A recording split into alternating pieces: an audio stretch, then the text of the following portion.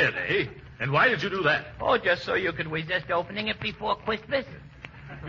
Well, that took a lot of nerve. Oh, no, it just took a lot of strength. Yeah. Believe me, before I was through, I bitterly regretted starting the whole proposition. Willie, I was a wreck. Yes, Mr. Llewellyn worked quite hard. Llewellyn, the next time you poke your probing proboscis into my personal affairs, I'm going to take a swing at it. What was that, Mr. Gildersleeve? If you fool around with something that's no skin off your nose, why, by George, it will be.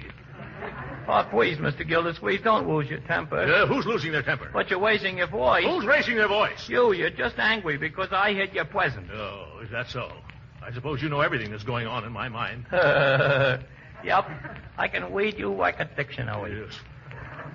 If you can read me like a dictionary, why don't you turn to the letter D and under discharged?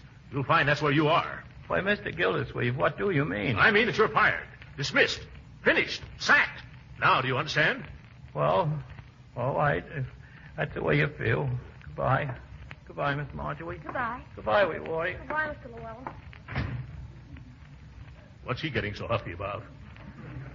I never saw such an excitable fellow in all my life. But the man has got no Christmas spirit. Making me fire him right before the holidays. Hey, he didn't get us paid, did he, Uncle Mort? By Jove, that's right. You better run after him, Leroy, and tell him to come back for his money. Okay, Uncle Mort. And Leroy. Yes, Unc? Tell him if he behaves himself, he can come back to work. Sure. He had no right getting me all worked up after a hard day's shopping. I'm not an unreasonable man, am I, Marjorie? Of course not, Uncle Mort. Yeah, I'm just as nice as the next man. Sometimes nicer, too. I couldn't see him anywhere, Uncle Mort. You mean he's gone? Well, it was snowing rather hard. Oh, jumping jeeps. I've turned him out into the cold with only a thin mackintosh. Oh, now don't you worry, Uncle Mort. Just call him at his hotel tomorrow after you've both cooled off. Yes, of course. Oh, I can't do that. I don't know where he lives. Do either of you? No, I don't think so. Not me. Oh, my goodness. I'm a cad. I'm a bounder. No, not a bounder, just a cad. I won't be able to look myself in the face the next time I shave. What'll I do? Say, maybe Bertie knows where he lives. Oh, yes, Bertie. Maybe she does. I'll go find out. Bertie? Yes, sir? Do you know where... Llewellyn, what are you doing here? Oh, just eating my supper, Mr. Gildersleeve. Oh!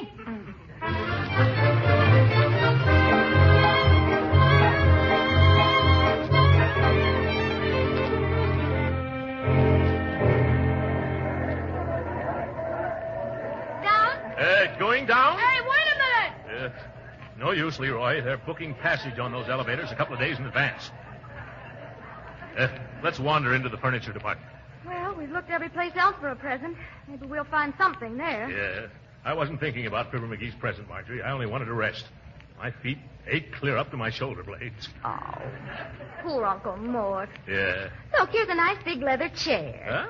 Try it, why don't you? Oh, thank you. I will. Very comfortable. Now, if I could only take my shoes off, but there I go, daydreaming again. Hey, look at the buttons on the arm of this chair. Huh? I wonder what this one does. Oh. Help me. The chair is now a bed. Oh, Leroy, now look what you've done. Gee, the back goes down and the bottom comes up. Here, I'll give you a hand, Unc. You know, on second thought, this is so nice, I think I'll take 40 winks. Wake me up in 1942, will you? Uncle, you can't sleep there. Oh, yes, I can. Watch me. Say, this is certainly a great invention. Now, I wonder what this button does. You spoiled everything. It's a chair again. How do, folks? Interested in the Snorwell reclining chair? Oh, is that what it is? Well, mighty cozy little one-man couch. And an ideal Christmas present for father, husband, friend, or boss. Uncle McGee, how about it? Yes, Uncle McGee, how about it? Yes. Say, that's not a bad idea. In fact, it's the best one I've had so far. Let me tell you about some of the Snorwell features. Oh. 3 comfy, cuddly positions. Yes? Sitting, snoozing, and sleeping. Made of the toughest bull leather. Overstuffed, underslung. Why, you couldn't be more tickled if you bought a feather bed. Huh? Buy one for the rest of your life. Catch on? Yes. Oh, brother. Now, there's a salesman. What do you think, Uncle Mort? Well, how much is it? $39.95. That's without any of the accessories and attachments, of course. Oh, You yeah. mean it's got attachments like a vacuum cleaner? Yes, sir. The Snorwell is the first fully mechanized chair. Well, I'm interested now. This is for a friend of mine who is rather mechanically minded. Yes? Yes, he invented an illuminated sundial once. For cloudy days, you know. No, you wouldn't know. Let me show you these features. Here's the overhead reading lamp, also dandy for shaving. Yes.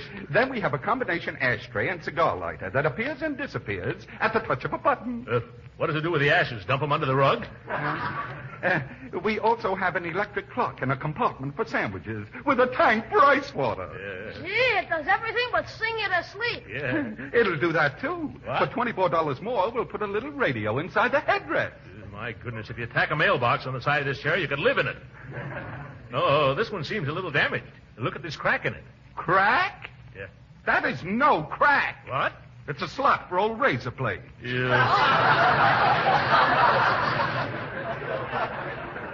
Do you know, Uncle, the more I hear about it, the more I'm convinced that this is just the present for Mr. McGee. So am I. Young man, how much would one cost with all the accessories? Well, the Super Deluxe Shoot the Works model sells for $119.95. Oh, my dear. But what do you think, children? Oh, yes, take it. What do you got to lose? $119.95. But I guess I'll do it just the same.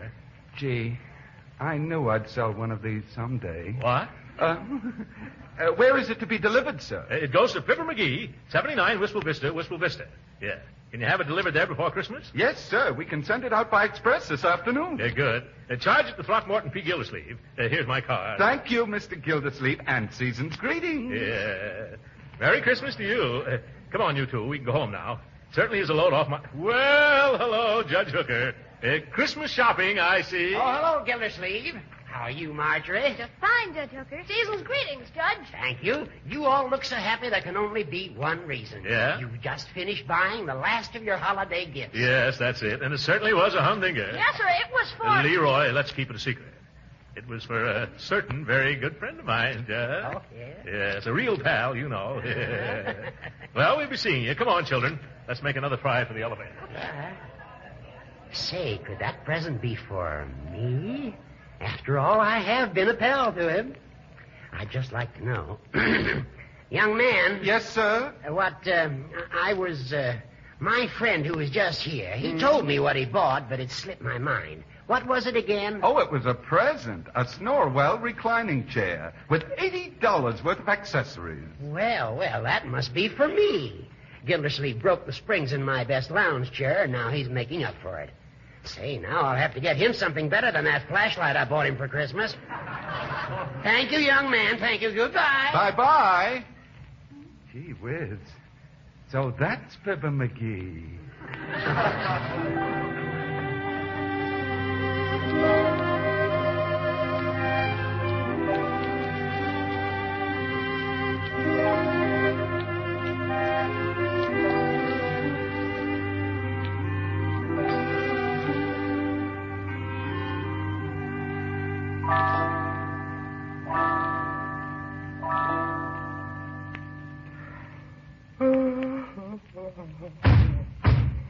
What's that?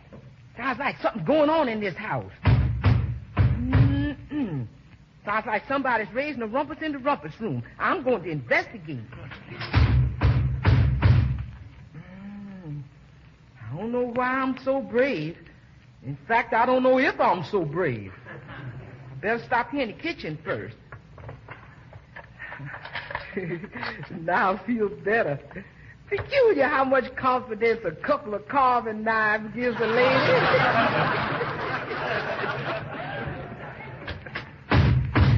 Stop what you doing. I got you surrounded. I got you covered. Bertie, what are you doing here at this time of the night? Oh, Mr. Gildersleeve.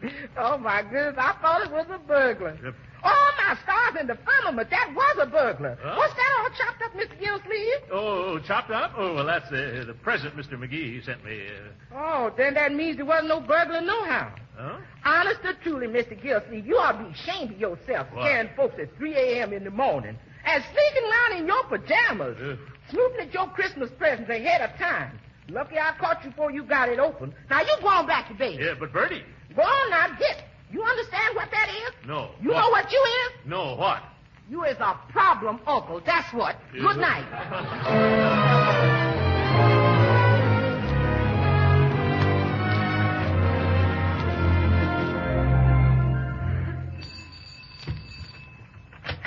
Oh, Judge Hooker, yes. Come right in, Judge. I'm still a few days early, but I couldn't wait. Merry Christmas, Gildersleeve. Well, and what's this? Oh, just a little present I picked out for you, Gildy, old pal. For me? Well, what is it, Judge? Set of matched golf clubs in a leather bag. Oh, Judge, you shouldn't have done it. By the way, I've got something for you. Oh, no. Why, I didn't expect anything. Well, it isn't very much. Oh, I bet it isn't. Yeah. I had it right here in the hall. Yeah? Oh, yes, here it is. This little box. Huh? This little box? Huh? Oh. Yeah. Oh, thank you very much, Gildy. Oh, won't you come in and look at our tree, Judge? No, I've got to be getting along now. I feel a headache coming on. Oh. Goodbye. Goodbye, and thanks for the wonderful present, old pal. Welcome. Goodbye. Yeah. Say, Marjorie, look at the dandy golf outfit Judge Hooker gave me for Christmas. Oh, look at that. It's beautiful. Yeah. What did you give him, Uncle Mort? The pants presser I almost sent to McGee. Hey, will you two come into the rumpus room? Oh, sure. Come on, Marjorie. What is it, Leroy? Look at this. Somebody tried to get into the box Fibber McGee sent Uncle Mort. Oh, why, yeah. Chips and splinters all around and holes in the box. Why, who could have done it, Uncle? A mice. Hey, we better take a look inside to see if it's damaged any. But it's still 4 days till Christmas, Uncle. Well, but who knows what's happened to it? We better act quickly. Let me have that hatchet.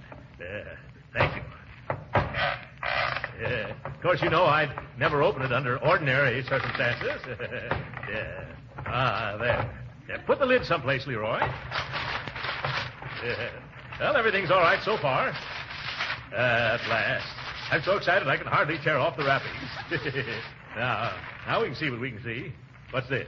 Oh, a card. Dear Chum Gildy. Oh, good old Fibber.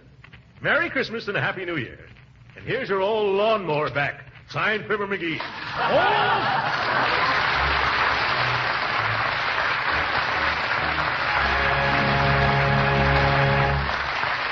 The great Gildersleeve will be with us again in a few minutes. You know, people who won't try new things certainly miss a lot. Yes, you just can't know whether you really like something or not until you actually try it yourself. That's why I urge everyone to try delicious parquet margarine, made by Kraft. Because you're really missing something if you haven't tried this truly modern margarine. First of all, you're missing the delicate, appetizing flavor that makes parquet margarine outstanding. Why, Americans from coast to coast have found they prefer parquet margarine because it tastes so good, both for table use and for cooking, too. Secondly, parquet margarine is an economical source of food values your family needs. Now, that's very important these days. Proper nutrition is essential to national defense. You see, parquet margarine is wholesome and nutritious. It's one of the best energy foods you could serve. And especially important in the wintertime, Kraft adds 9,000 units of vitamin A to every pound of parquet, making it a dependable source of this vitamin the year round. Now, with food prices rising, you owe it to yourself to find out how delicious and nourishing economical parquet margarine is. So don't put it off. Ask your food dealer tomorrow for parquet, Parkay.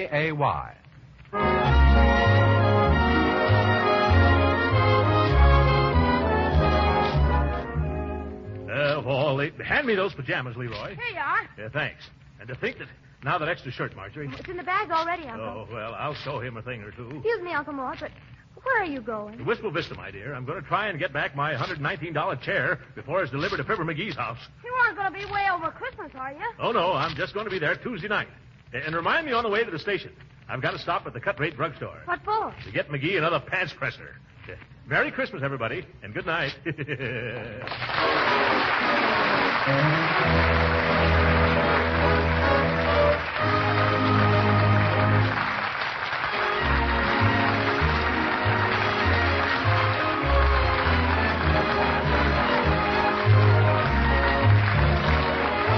Original music heard on this program was composed and conducted by William Randolph. This is Jim Bannon speaking for the Kraft Cheese Company and inviting you to be with us again next week at the same time for the further adventures of the great Gildersleeve.